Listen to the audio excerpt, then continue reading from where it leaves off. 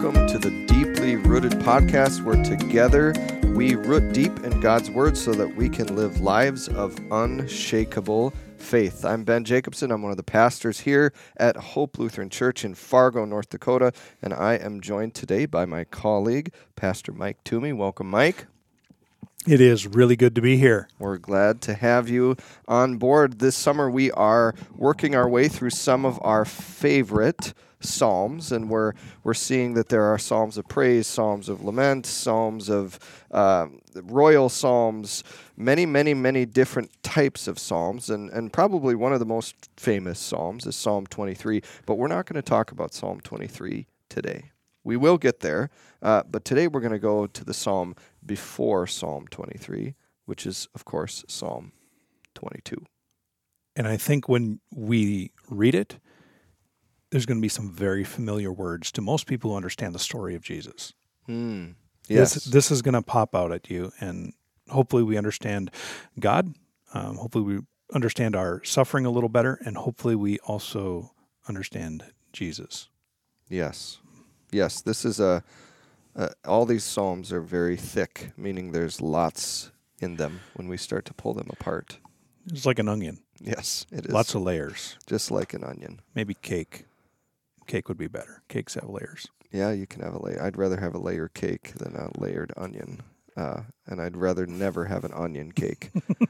Absolutely not. Part of what we see in this psalm is this idea of aloneness. And so, Mike, I wanted to ask you, is there a time when you have found yourself completely alone? And I don't mean in a theological, existential sense. I'm talking about physically, where you were totally alone. I remember a period of time I went up to the lake and where my parents lived.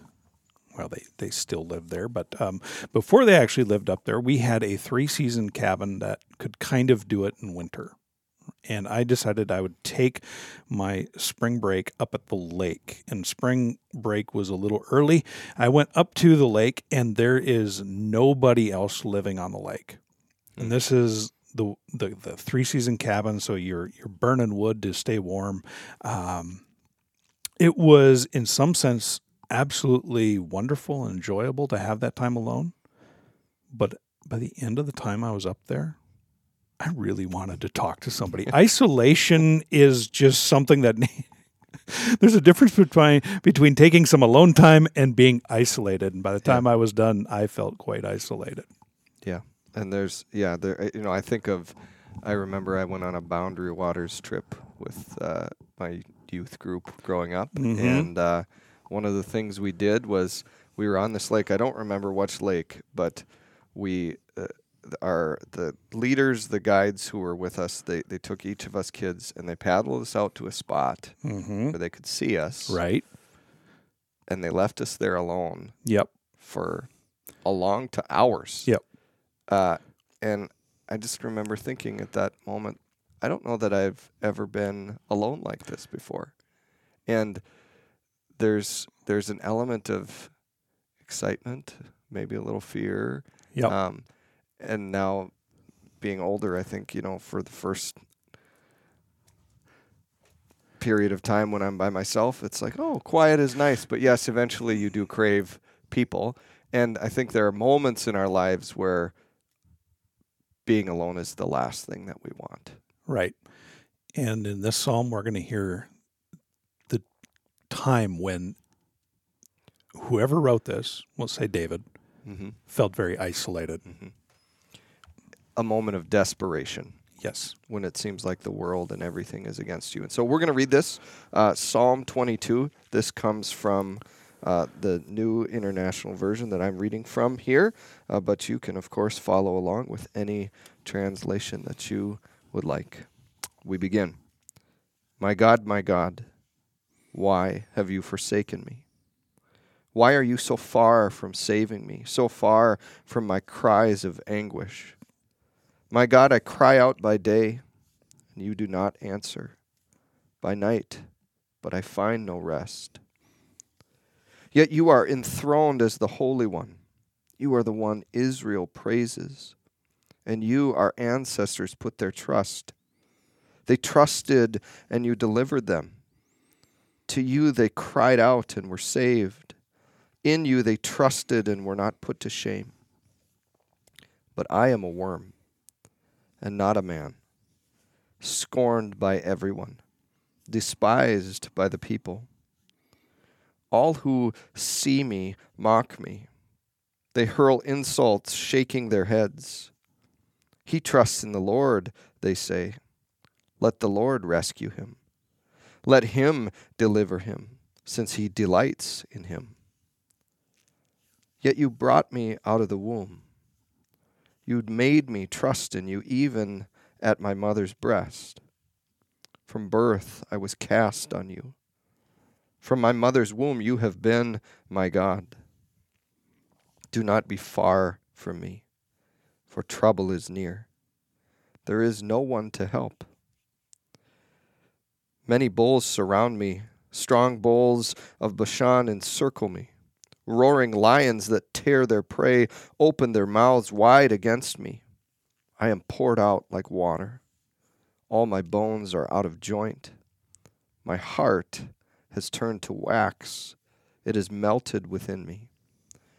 My mouth is dried up like a potsherd, and my tongue sticks to the roof of my mouth. You lay me in the dust of death. Dogs surround me. A pack of villains encircles me. They pierce my hands and my feet. All of my bones are on display. People stare and gloat over me. They divide my clothes among them and cast lots for my garment. But you, Lord, do not be far from me.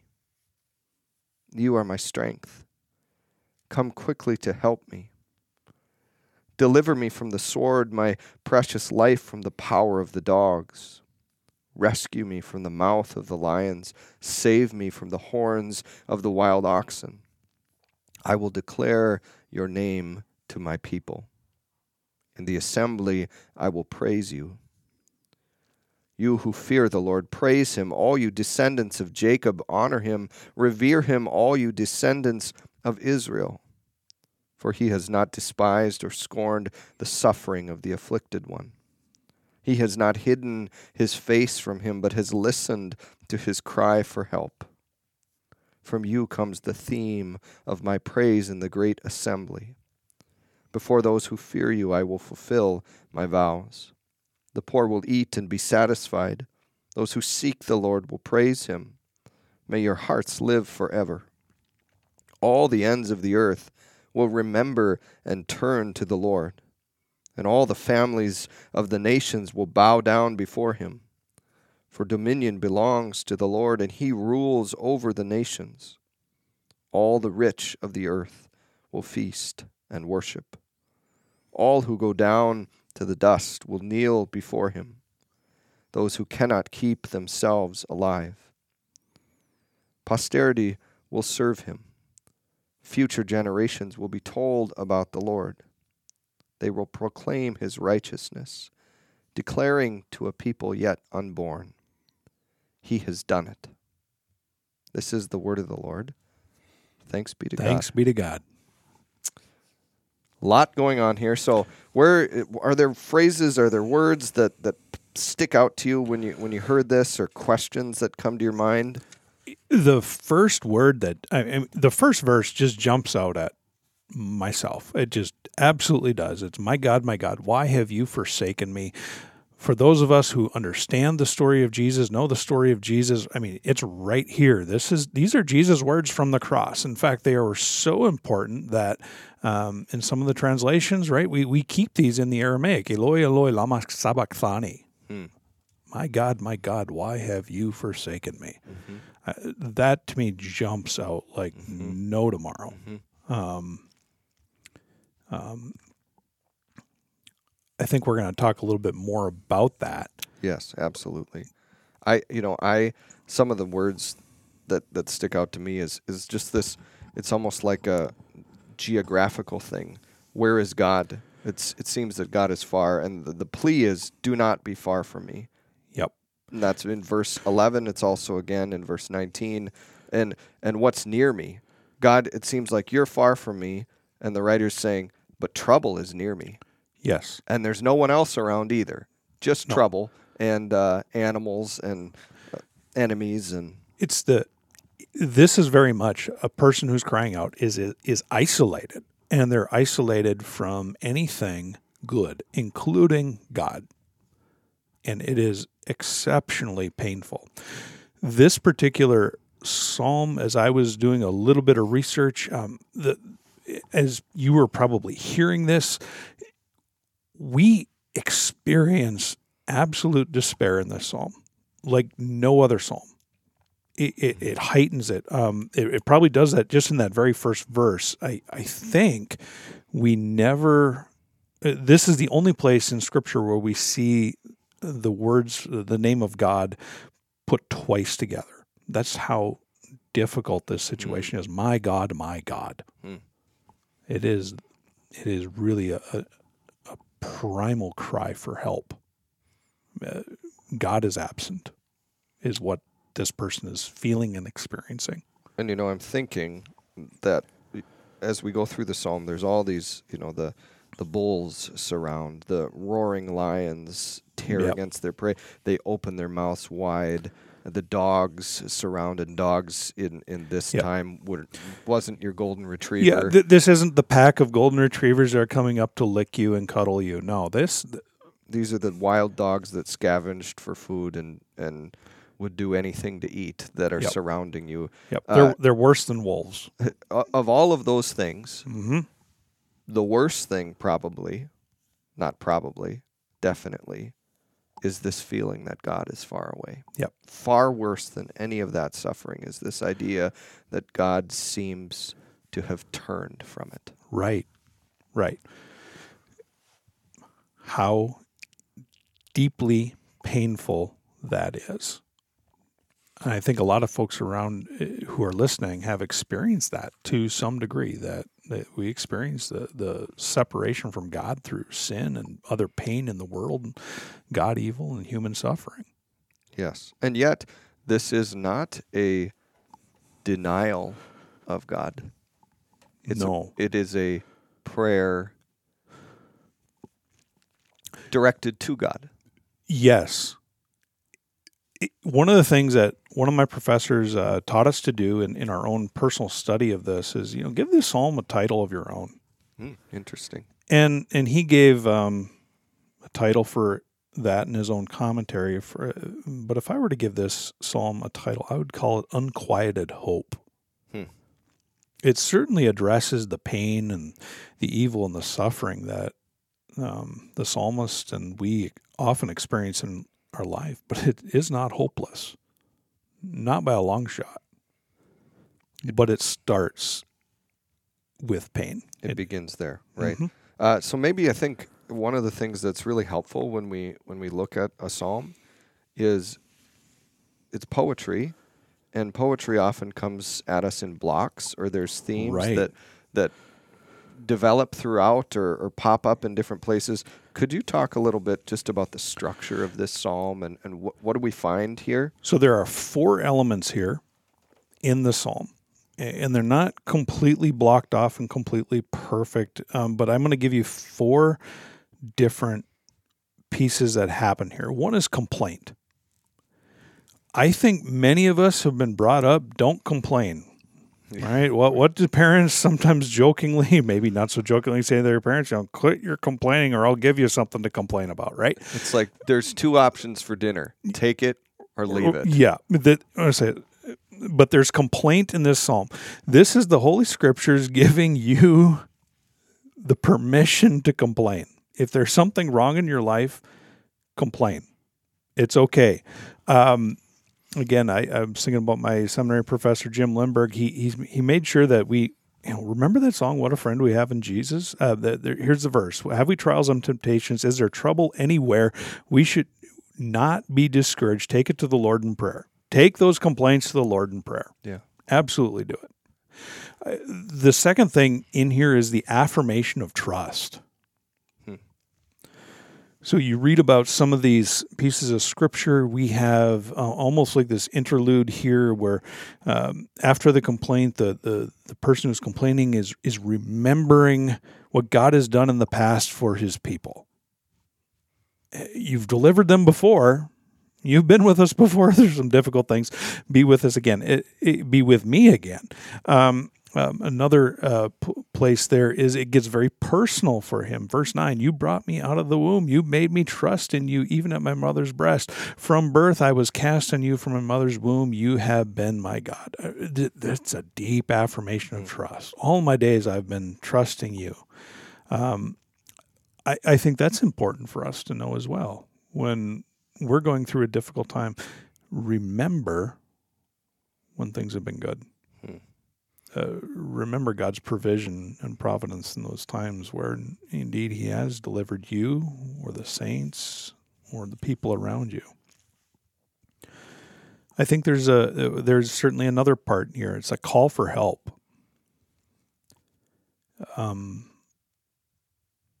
Deliver me from the sword. But you, Lord, do not be far from me. That's the main complaint. God is far away. The prayer here is that God be not far away.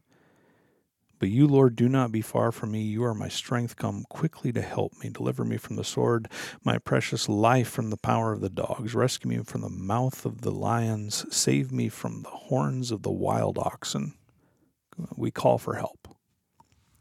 And then the last one is a vow to praise. And as you were reading, this takes up about 10 verses, 10 verses here. And this is the psalmist saying, I am going to praise you. I'm going to praise you. You deliver me, I'm going to praise you. Now, there's another thing that could be happening here. Not just I'm going to praise you when you deliver me or if you deliver me, but I'm going to praise you through the midst of this. I think that's one of the things I really want to touch on here. We were talking a little bit about this beforehand. If you go to verse 21.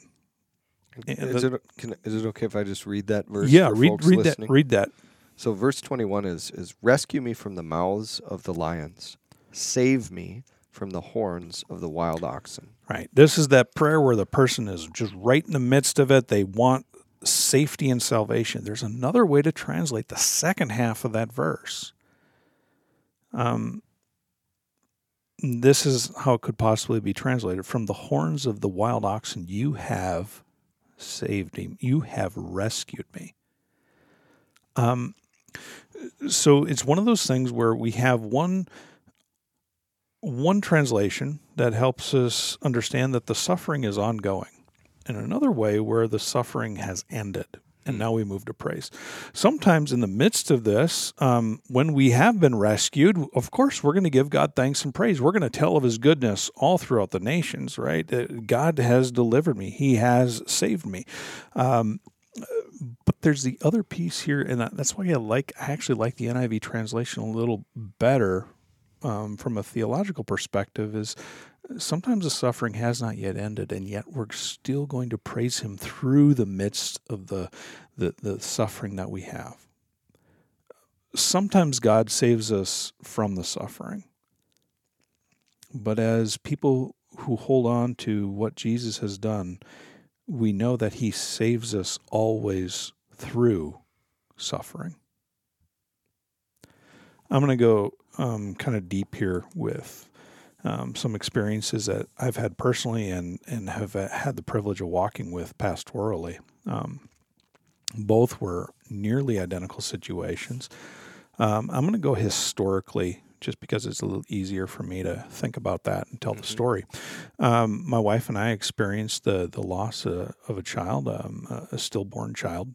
In the midst of that, man, it was painful. It was a gut punch. I kid you not. I mean, I was praying right along with the psalmist, my God, why have you forsaken me? Why are you so far away? While my wife and I were extremely close through this, it did feel like God had slipped away. in the midst of all of that, we're praying and giving up our complaint. And man, did I wish the doctors were wrong, that the ultrasounds were wrong, and all that sort of stuff. They weren't. But what I found was this, that God never, as much as I felt like it, God never did abandon us. God was never far away. He was always there. We have a God who is familiar with our pain and our suffering. He's familiar with that through Jesus. He has joined us in death so that he might destroy death. That's how God saves us through our suffering. No matter how bad it is, he is always with us. From time to time, we experience God saving us from pain and evil and suffering. I was with another family a couple years later, and it was almost identical to what my wife and I experienced. They got the ultrasound, bad news. They didn't think the child was alive. The woman was going to deliver a stillborn infant. And I went and I prayed with the family, and I went off to do some more work, some errands, whatnot. And I told them I'd be back. Give me a call when you need me. And I'm sitting there in the midst of an errand, and I get a phone call. And they say, "Pastor Mike, good news. There's a heartbeat. She's alive." Wow. And that child is walking amongst us today, many years later. God saved them through that suffering, but he also saved them and that family from the suffering. Whatever our suffering is, bring your complaint. Bring your affirmation of trust. Call for help.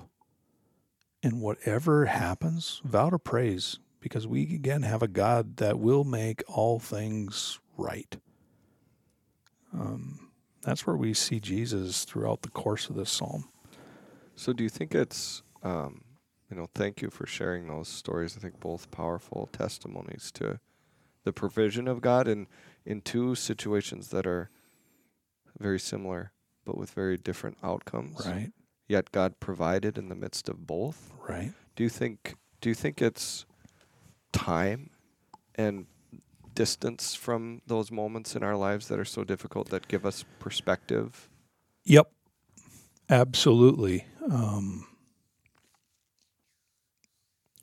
What was really helpful for my wife and I in the midst of our grief was a bunch of little old gray-haired ladies that had seen everything. Yeah.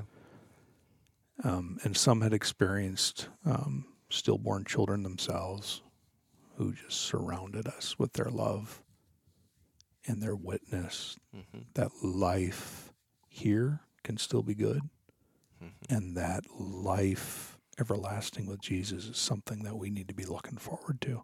Yeah. Time and distance makes a whole lot of difference. Yeah.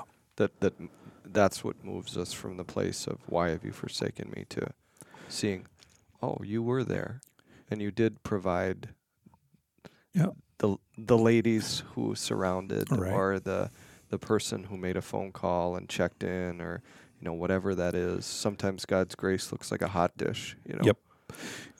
A few things within this psalm. One, the first question is never answered. Why have you forsaken me? It's never answered in this psalm.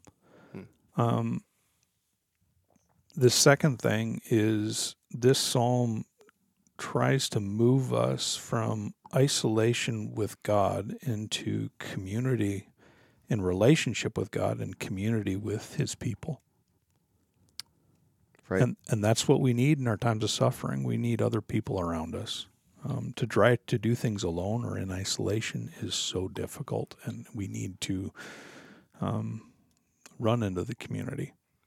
So there's a shift, right? There's lots of little shifts in this psalm, and I was thinking about actually if you were to put this to music. So the beginning, there's a little title that says "To the tune of the doe of the morning." Yeah, which you would imagine that song is probably, at first glance, you might think, oh, that must be a nice little song. Mm-hmm.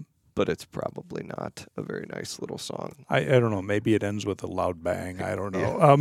Yeah. It probably is a reference to a deer being hunted or Maybe. running around. I Yep. mean, there are sources that say that that's potentially what that means. So this is made to be put to a tune, right? Yep. And you almost see, like, if you were to put this to a tune, it would shift between some deep minor key to these little Yep. interviews of Yep. uplifting major music. But there's this shift that happens around verse 22. Yep. And it says, I will declare your name to my Yep. people. And that's the shift from individual to communal. And Jim Lemberg in his commentary says it actually happens right there in 21b, that one where we have that little bit of how do we translate this verse. And he's very adamant that the verse should be translated from the horns of the wild oxen, you have rescued me. So from that minor key to a major key, right? From something that is unresolved to something that is resolved. And he thinks it's right there. But yeah, there is a major change within this. If you think about your own life and what does that soundtrack look like, sometimes it sounds like songs with the very minor keys. Mm-hmm. And sometimes it sounds like the epic major key soundtracks of the great movies. This is one of those places where there is a definitely a key change. Yeah, absolutely. So this psalm was made was written to be used for us as a prayer, to be used in worship. We can do that with those 4 elements that you brought up. Yep. We can bring our complaints. We can affirm our trust in God. We can cry out to God for help. And then we can vow to praise God through our suffering. Yep. And this is something that Jesus did. Yep. In the Passion story of Jesus, there's somewhere around, what was it? I think it's 13 different references of Scripture, and maybe as many as 17. Kind of depends on how you count. 5 of those references to Scripture come to us in Psalm 22. This is very clearly shows us Jesus. If Jesus can pray like this, we can pray like this. Yeah. We should be praying like this. Yeah. Yeah. And you see, in verse 14, you almost begin to see the passion narrative right there. I'm poured out like water. My bones are out of joint. Yeah, water flowed from Jesus' heart, right? Water and blood when he was pierced. My bones are all out of joint. When they crucify you, they twist you all up so you can't breathe, basically, is part of the problem. My heart is turned to wax. Some people think that Jesus actually, what actually killed him was basically his heart gave out at when he cried out. My mouth is dried up like a potsherd. I believe Jesus said, I thirst. Yeah. Right? My tongue sticks to the roof of my mouth. You lay me in the dust. I think we get to another point where, when talks like there it is, dogs surround me, a pack of villains encircles me. Well, that's a nice word for all the people around him at that point. They pierce my hands and my feet. Yeah. All my bones are on display. They stare and gloat over me. They divide my clothes among them and cast lots for my garment. But you, Lord, do not be far from me. You are my strength. Come quickly to help me. Deliver me from the sword, my precious life from the power of dogs. Rescue me from the mouth of lions, from the horns of the wild oxen. You have rescued me. That's why I like Unquieted Hope as a title for this psalm. Even through the worst of what this world can throw at us, nothing can separate us from the love of God in Christ Jesus. And we may never figure out all of the whys of life. Nope. We may not get all those answers, but we can trust.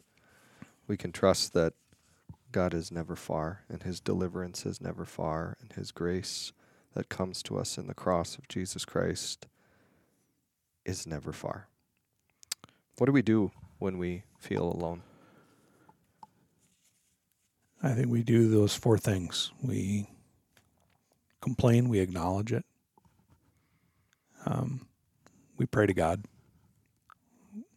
We give that affirmation of trust. We call for help. We vow to praise. We lean into God. And one other thing, remember that God is at work through his people here. So lean into God and then lean into God's people. When you're feeling alone, seek out community. I want to leave you with these words from verse 11. This maybe sometimes is the simplest prayer we can pray. Do not be far from me. In your loneliness, pray that prayer. Don't be far from me, and trust that God isn't. He isn't. Thanks, Pastor Mike, for being with me on this podcast today, folks. Thanks for listening. I invite you to like, subscribe, to share this with other folks. Know that we'll be back here next week with another psalm to dig deep into that. And in the meantime, stay deeply rooted.